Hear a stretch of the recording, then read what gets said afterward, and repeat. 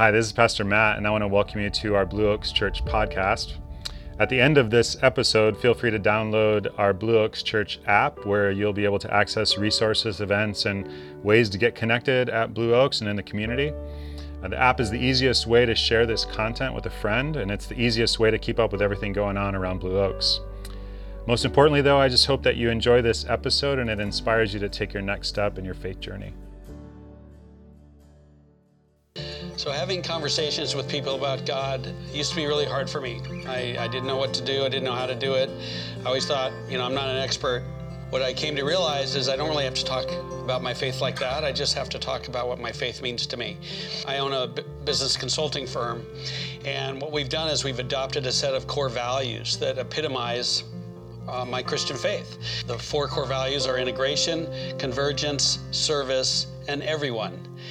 Integration means that you're just the same all the time. That's a value that came from church, where we have a tendency to be a different person on Sunday as we are during the week. And the idea that if we're the same all the time, it's just an easier way to live.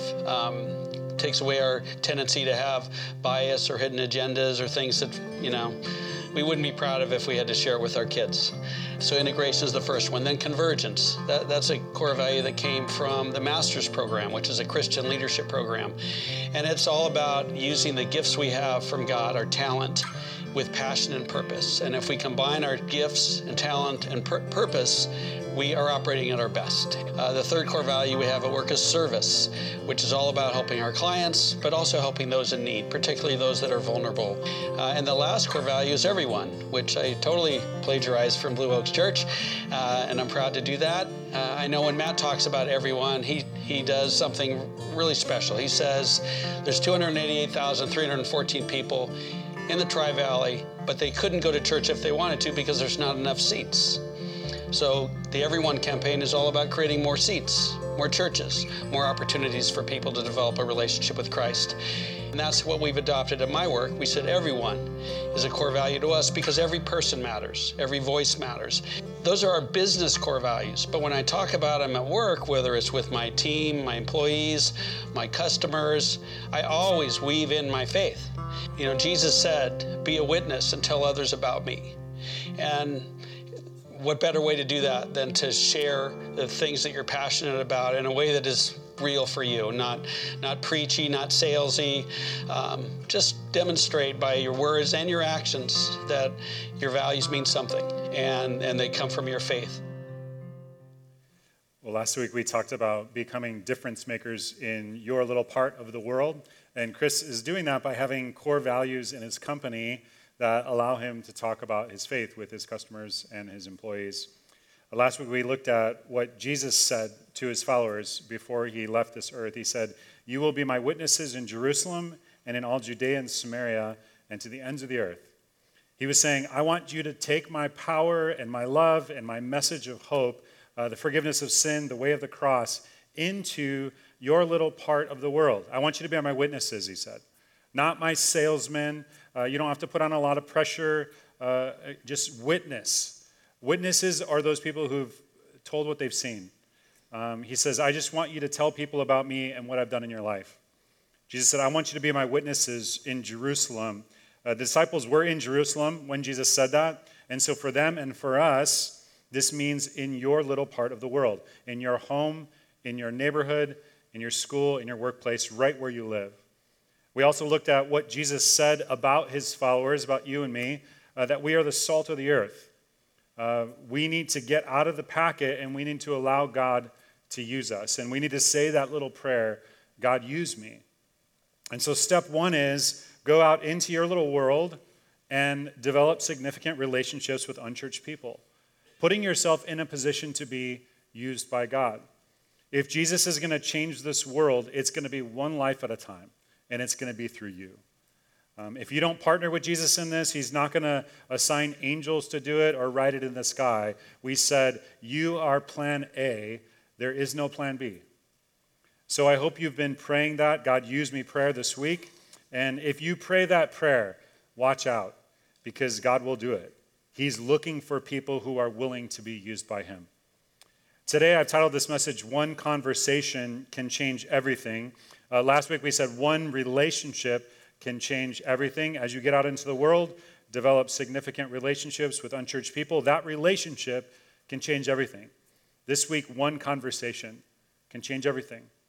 And I would say 98% of all spiritual conversations with unchurched people will happen in one of three places. Where you work or go to school if you're a student, where you play, do recreation, work out at the gym, those kinds of things, and where you live, in your neighborhood, where you go grocery shopping or get coffee or a haircut. This is like the golden triangle of opportunity. That's why the Apostle Paul said in Colossians 4:5, be wise in the way you act toward outsiders, make the most of every opportunity. What he's saying is every day we have opportunities to connect with outsiders. Every day we have opportunities to engage in significant conversations with people. Every day we have opportunities to get to know people, interact with people, enjoy people, and love people. But within these opportunities that come every day in our lives, there are some special opportunities that tend to just kind of pop up in our lives from time to time. And these are the times when we've got to be ready. I came across a story. It's an example of making the most of every opportunity. This is a story about a pastor named Jeffrey Cotter. He was on a plane one time after a job interview with a church. And this is what Cotter writes. After a final interview with a large suburban church, I barely had time to change my suit for a comfortable pair of old jeans before boarding the plane home. When I settled into the last unoccupied seat on the plane, I caught a glimpse of the person beside me. His appearance proclaimed him as a businessman. Conservative blue suit, tan attaché case, Wall Street Journal. Of course, I was there in faded jeans, tattered t-shirt, and tennis shoes. I wish I'd waited until later to change.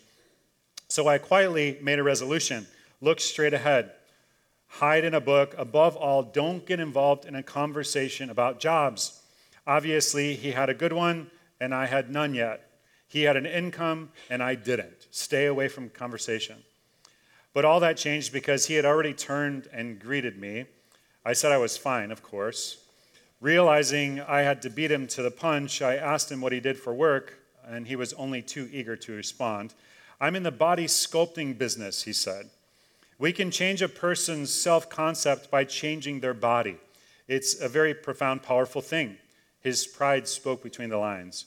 We're the fastest growing company of our kind in the nation. It's really good to be a part of an organization like that, don't you think? I nodded approvingly as this man talked, and I thought, impressive.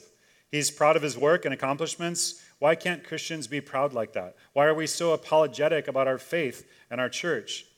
Looking suspiciously at my clothing, this businessman asked me the inevitable question, and what do you do? The Spirit began to brood over the face of the deep. Order and power emerged from chaos. A voice and a whisper reminded me of the Apostle Paul when he forgot everything except Jesus Christ, and his reminder to let him who boasts, boast in the Lord. I said, it's interesting that we have similar business interests. You're in the body-changing business. I'm in the personality-changing business. We apply basic theocratic principles to accomplish indigenous personality modification. He was hooked, but I knew he'd never admit it. Pride is a powerful thing. You know, I've heard about that, he said hesitantly. Do you have an office here in the city? Oh, yes, we have many offices. We have offices up and down the state. In fact, we're national. We have at least one office in every state, including Alaska and Hawaii. He had this puzzled look on his face. He was searching his mind to identify this huge company he must have read about or heard about, maybe in the Wall Street Journal. As a matter of fact, I said, we've gone international, and management has a plan to put at least one office in every country of the world by the end of this business era. I paused. Do you have that in your business? Well, no, not yet, he answered. But you mentioned management. How do they make it work? It's a family concern. There's a father and a son, and they run everything. That must take a lot of capital, he asked skeptically. You mean money? I said, yeah, I suppose so. No one knows how much it takes, but we never worry because there's never a shortage. The boss always seems to have enough. He's a very creative guy. And the money is, well, it's just there. In fact, those of us who are in the organization have a saying about our boss. He owns the cattle on 1,000 hills. "Oh, so he's into ranching too?" asked my captive friend. "No, it's just a saying we use to indicate his wealth." My friend sat back in his seat musing over our conversation. "Well, what about you?" he asked. "The employees? There's something to see," I said. "They have a spirit that pervades the organization. It works kind of like this. The father and son love each other so much that their love filters down through the organization so that we find ourselves loving each other too. I know this sounds kind of old-fashioned in a world like ours, but I know people in our organization who are willing to die for me. Do you have that in your business?" I was almost shouting now. People were starting to shift noticeably in their seats. "Not yet," he said. Quickly changing strategies, he asked, "But do you have good benefits?" "They're substantial," I countered with a gleam. "I have complete life insurance, fire insurance, all the basics. You might not believe this, but it's true. I have holdings in a mansion that's being built for me right now for my retirement. Do you have that in your business?" "Not yet," he answered wistfully. And the light was dawning, and then Cotter goes on to write about a very significant spiritual conversation that continued between a Christ follower and a non-believer. And I love this story. And you know what? Some of you have naturally strong gifts in this area of sharing your faith with people. And you're very comfortable having these kinds of spiritual conversations like this. And those of you who do, you need to cultivate that gift. You need to develop it. You need to use it on a regular basis. This church needs you to just run as far with that gift as God enables you to. But many of you in this room are much more like me. This is not a strong area of natural giftedness for me. I don't find brilliant, creative analogies just kind of flowing off my lips in moments like that on an airplane. Sharing my faith is much more like the experience I have when I argue. It's often not until I wake up at 2 a.m. that I think the perfect thing that I wish I would have said. Still, the Apostle Paul gives this instruction in Colossians 4. Be wise in the way you act toward outsiders. Make the most of every opportunity. There's also a different kind of opportunity Paul describes in 1 Corinthians 16, where he says, "A great door for effective work has opened to me." In other words, in the midst of my everyday life where I'm open to whatever God wants to do in my life, there is a great door. There is a significant opportunity that has opened up to me. There's a person who is, for some reason, just wide open right now, presenting a great opportunity. And today I want to talk about how to recognize those moments, how to see these kinds of moments when they come, which could lead to significant spiritual progress in a person's life. And so our second step in this 3-step strategy is help unchurched people take their next step spiritually. The first step is go out into the world and develop significant relationships with unchurched people, and then you look for those opportunities when God just opens a door to help them take their next step spiritually. This is very important. This is a very important point. This step, helping unchurched people take their next step spiritually. This is often the missing link in most churches. And here's why this is crucial. You may develop relationships with unchurched people. You may even invite them to church. But if you don't work at this step, if you don't help them take their next step spiritually, if you don't give them a chance to question and probe spiritual life issues in a one-on-one setting, sooner or later they'll just drop out. They just will. Most of them will. We need to be really clear on this. Blue Oaks will not achieve its mission. You and I, as a church body, we will fail to do what God has called us to do if you, one by one and life by life, don't own and master this. I read about a time 2 elderly women were driving in a great big old classic car. They could barely see over the steering wheel. And they were riding along, and the person in the passenger seat thought to herself, I think we just went through a red light. I ought to pay better attention. And so as they drove more, a few blocks later, they went through another red light. And she said to herself, I think we just went through another red light. That can't be. And so she paid attention again, and then they went through a third red light, and she said, Mildred, what are you doing? You're going to get us killed. That's the third red light we've gone through. And Mildred said, oh, am I driving? So many times when it comes to awareness of opportunities, when it comes to saying something about God or our faith, we need to be a little more available and we miss those opportunities, it's like we're completely unaware. And I do this all the time, by the way. It's like bells and whistles are going off. I'm running through red lights. It's like open door, open door, open door, opportunity, opportunity. And sometimes I know it's just because I'm completely self-absorbed in my own agenda. Or other times it's because I'm spiritually not tuned in, or I'm insensitive, or I'm not looking for those opportunities. And so today's message is as much for me as it is for anyone else. What are those moments when bells and whistles ought to be going off in your mind that are saying, like, this conversation is an open door. I need to spend more time with this person. A door for effective work is opening up to me. What are those?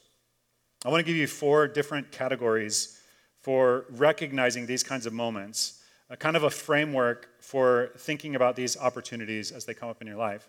So 4 opportunities to help unchurched people take next steps spiritually. And really these opportunities they can help anyone take their next step spiritually. Now, my wife is naturally much better at recognizing this first one than I am. We can be with a group of people for an evening or something and have a great time, laugh, connect, eat. And I'll come home and think, well, wasn't that a great time? And she'll come home and say, well, didn't you know so-and-so wasn't really herself tonight? And you need to know this has happened many, many times. I mean, like many, many times in our marriage. And I'll say, like, no, what do you mean? And she'll look at me like, what planet are you on? And she'll say, didn't you see the sadness in her eyes tonight? Or didn't you notice that she and her husband didn't even look at each other tonight? Or didn't you notice how she pulled back from conversation? Or didn't you notice how quiet she was? Something's not right in her world. And I miss stuff like that all the time. And my guess is there are some of you who are awareness challenged, just like me. You miss those kinds of opportunities too. And so what's going on here? Like, what is this open door that Kathy is tuning into when something like this happens? It's pain. She's sensing some kind of pain in another person. Pain is one of the greatest catalysts. Pain is one of the greatest open doors for spiritual progress in a person's life. If I ask for a show of hands on how many of you became a follower of Jesus because of nonstop winning in your life, like you got promotions at work, things are going great in your marriage, your kids are just like model students and they like hold hands around the house, like you won the lottery twice. Like if I asked you, like, how many of you decided to become a follower of Jesus because everything was great in your life, I bet no one would raise their hand. But if I asked you, how many of you started your spiritual journey because you came to a point in your life where you were humbled, you became a follower of Jesus because of some pain in your life, your marriage was in a crisis, an illness hit, a loved one died, your finances collapsed out of a wound in your life or an addiction that started to cripple your life or your relationships, I bet a lot of hands would go up. And Paul wrote in 1 Corinthians 7, for the kind of sorrow God wants us to experience leads us away from sin and results in salvation. There is no regret for that kind of sorrow. It's a pretty radical thought, isn't it? Why will we not regret that kind of sorrow? It's because if that kind of sorrow turns us in the direction of grace, if it causes us to seek and to find God, the value of that experience is worth whatever pain we had to go through in order to find grace. Jesus taught in the story of the Good Samaritan that when a person is in pain, instead of just walking by that person, instead of just saying, I've got a bunch of other religious things to do, we need to tune in and we need to stop because someone's in pain, because someone's battling depression, because someone's battling a relational breakdown, because someone's battling grief or an eating disorder or some kind of wound. When we say that God used me prayer and we sense there's a person in pain, we ought to tune into that. And we need to say to ourselves, like the Apostle Paul said, a great door for effective work has opened to me. All right, there's a second category of moments that we need to especially tune into. It's what the dishonest tax collector named Zacchaeus was carrying with him when Jesus told him one day to come down from the sycamore tree. It's what a woman who was caught in the act of adultery was carrying like a noose around her neck when she was brought to Jesus. It's what a local prostitute was carrying when she approached Jesus at a dinner party, weeping. She fell to her knees and poured expensive perfume all over his feet. It's what King David was carrying after the Bathsheba fiasco. And here's how David described it in Psalm 38. My guilt has overwhelmed me like a burden too heavy to bear. It's just plain old guilt. My guilt overwhelms me.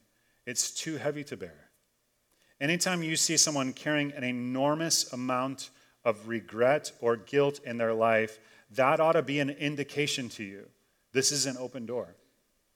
You know, Chuck Colson became one of the great Christian writers, statesmen, thinkers of our time, leading a fantastic work in the prisons of our nation. What was the turning point in his life? It was guilt over the Watergate scandal. Kay Arthur tells her husband, go ahead, commit suicide. I could use the money. And he does. And what's the turning point in her life? It's guilt. We need to keep our antennas up for people who are carrying enormous regrets. For moms and dads carrying parental regrets, for unfaithful spouses carrying moral regrets, for unwise spenders and borrowers carrying financial regrets, for anger-filled ventilators carrying verbal regrets, for weekend partiers carrying sexual regrets. Guilt is one of the heaviest pieces of baggage anyone will ever carry. And when we sense someone carrying it, we ought to know a great door for effective work has opened to us. All right, I could probably describe this next category by telling you about a meeting that I had with a highly successful business guy. He was a great guy. He's worked hard. He's had a string of nonstop successes in his life. He's bought and sold 22 different companies, bought businesses when they were undervalued, restored value to them, and sold them. He's got a great wife. He's got fantastic kids. And you look at his life and you say, well, what's not to like about that?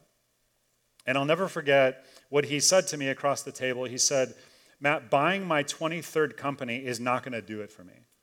It's not going to do it for me. I want my life to be about something more significant. What's he describing? It's something that many people are dealing with these days. It's kind of an aimlessness or a boredom. It's this nagging thought, I need direction in my life. I feel like what I'm investing most of my life in doesn't really matter. Have you ever wondered why those first followers of Christ were willing to leave everything, just walk away from everything and follow Jesus? Like, why would they leave their nets? Why would they leave their boats? Why would they leave their fishing business that they'd worked so hard to build? Because it's not doing it for them anymore.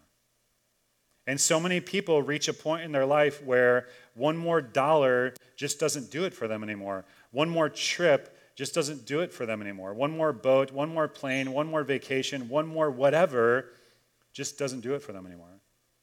And while pain and guilt are things that cause people to bottom out when they recognize they're spiritually open in their life, so many times this aimlessness comes when people top out.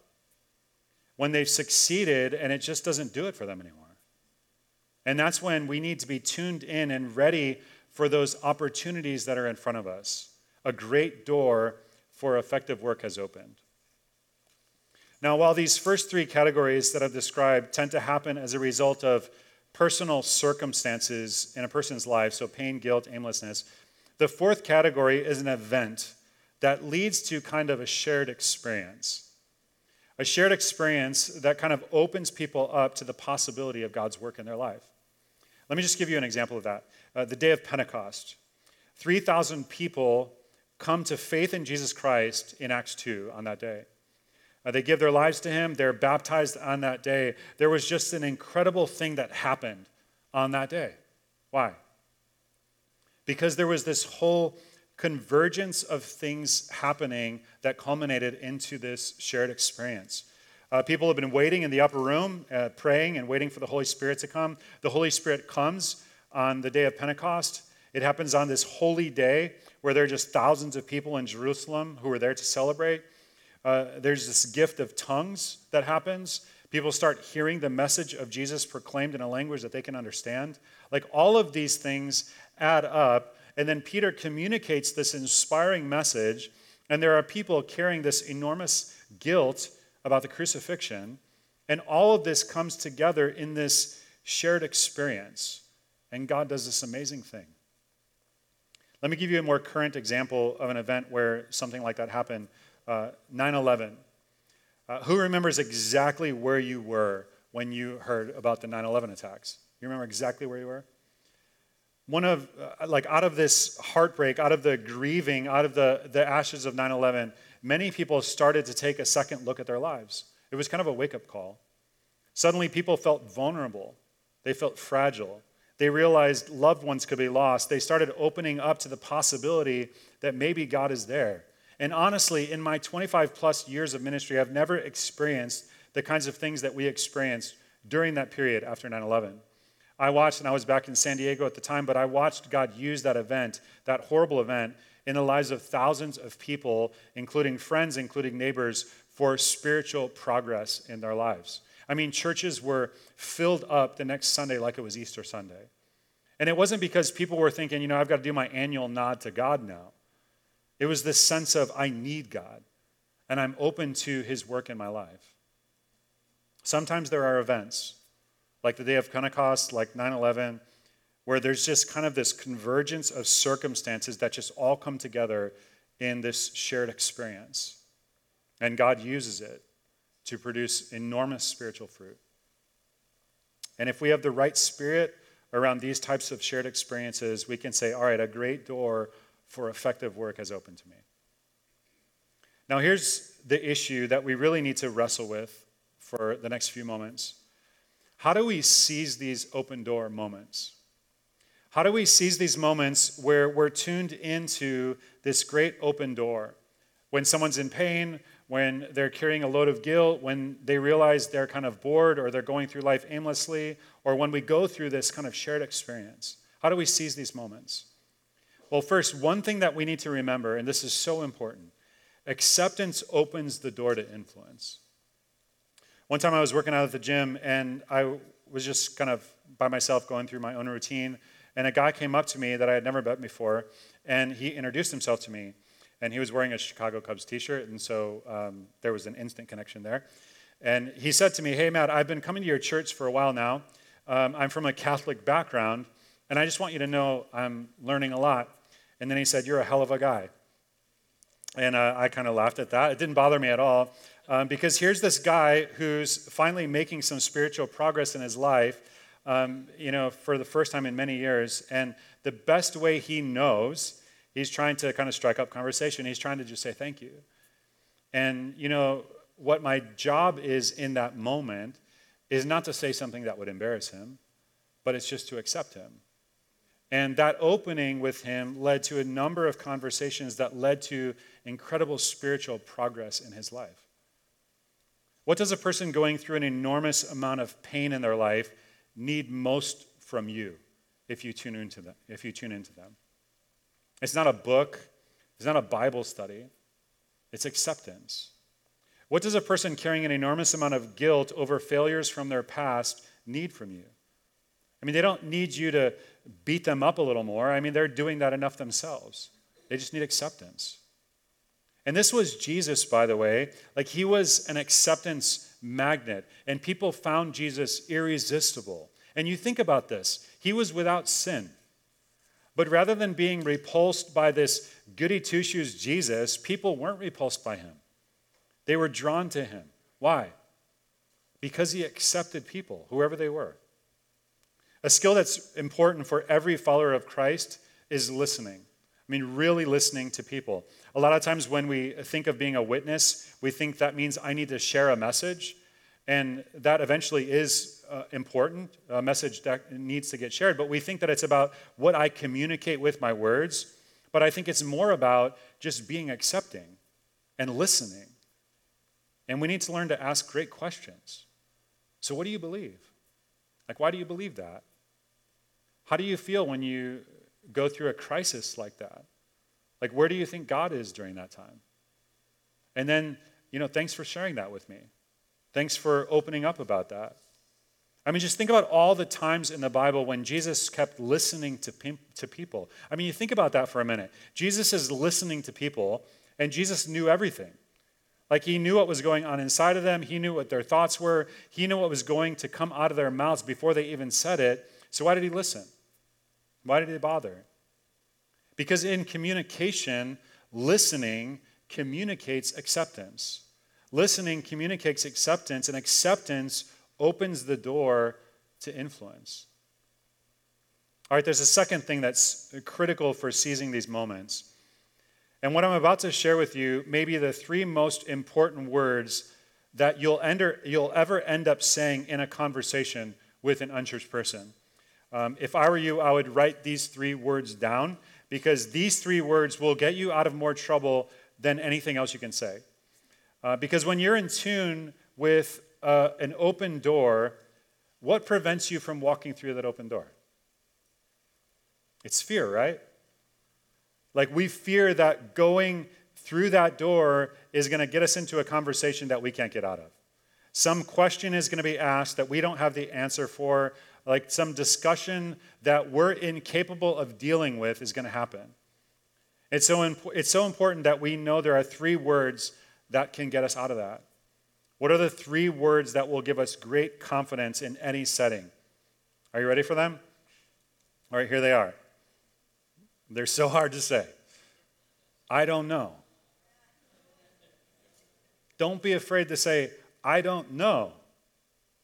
I don't know is a great tool when you're trying to talk with other people. It's so much better to say, I don't know, than to avoid the conversations. It's so much better to say, I don't know, than to just kind of try to fake your way through the conversations. Now, I've watched others with gifts in this area use these three words as leverage, as a good thing. So what's good about saying this? What's good about saying, I don't know? When you say, I don't know to another person, all of a sudden, they think, like, I'm the smart one here. And they feel good. Like, they're not thinking, you're so stupid. It just kind of like puffs them up a little bit. And when you say, I don't know, it shows humility on your part, which is very attractive. Like, I've seen people pull this off masterfully. You know what? I don't know all the answers to all of your questions, but can you just give me a few minutes to tell you about my experience with God? It's like the blind man in John 9 who was healed by Jesus. The religious leaders, they call him in and they start questioning him. Like, how is it that you're able to see? Who healed you? What did he do? Tell us about it. And the blind man responds, listen, I don't know all the answers to all of your questions. All I know is I was blind and now I see. We don't have to refute every argument people have about our faith. We can simply say, I don't know. Like, I don't know, but once I lived according to the way of the world, and my life was headed to hell, and I was in trouble, and then I found Jesus Christ, and now my life is different. I don't know. Once I lived with this pile of guilt, but now that I'm a Christian, I'm forgiven, and my life is different. Like, I don't know all the answers to all the questions that you have, but I know this. I was blind, but now I see. Simply tell your story. I mean, there's so much power in your story. I was blind, but now I see. People can't refute that.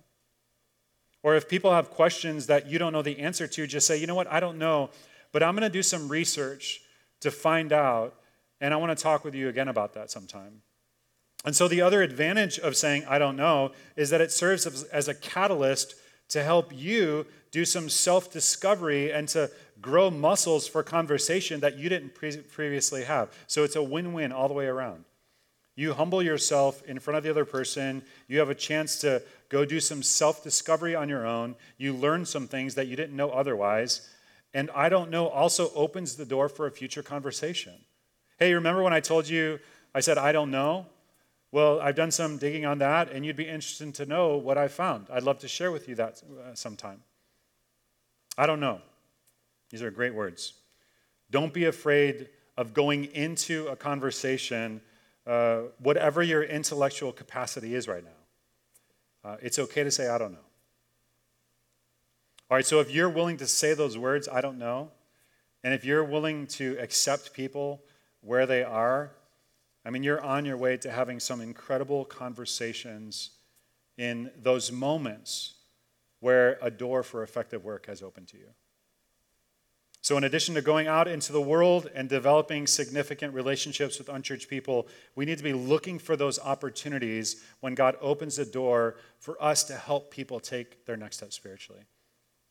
And now I just want to pray and ask God that he would open those doors for many of us this week. Would you just bow your heads and join me in prayer? God, I just want to thank you for the opportunities that you bring every day in our lives to extend a hand or to have these kinds of conversations.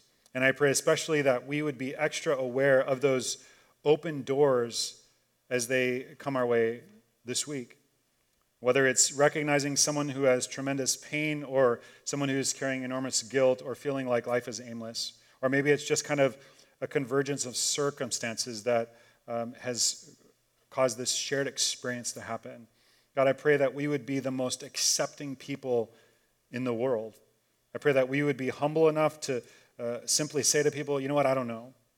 And that we would use that as an opportunity to learn and to grow and to initiate additional conversations. God, I would just pray that the opportunities before us between now and Christmas would be great. And I pray for lots of significant spiritual conversations in the coming weeks. And I pray that you would do what only your Holy Spirit could do through us. And we ask this in Jesus' name and for his sake. And everyone said, amen.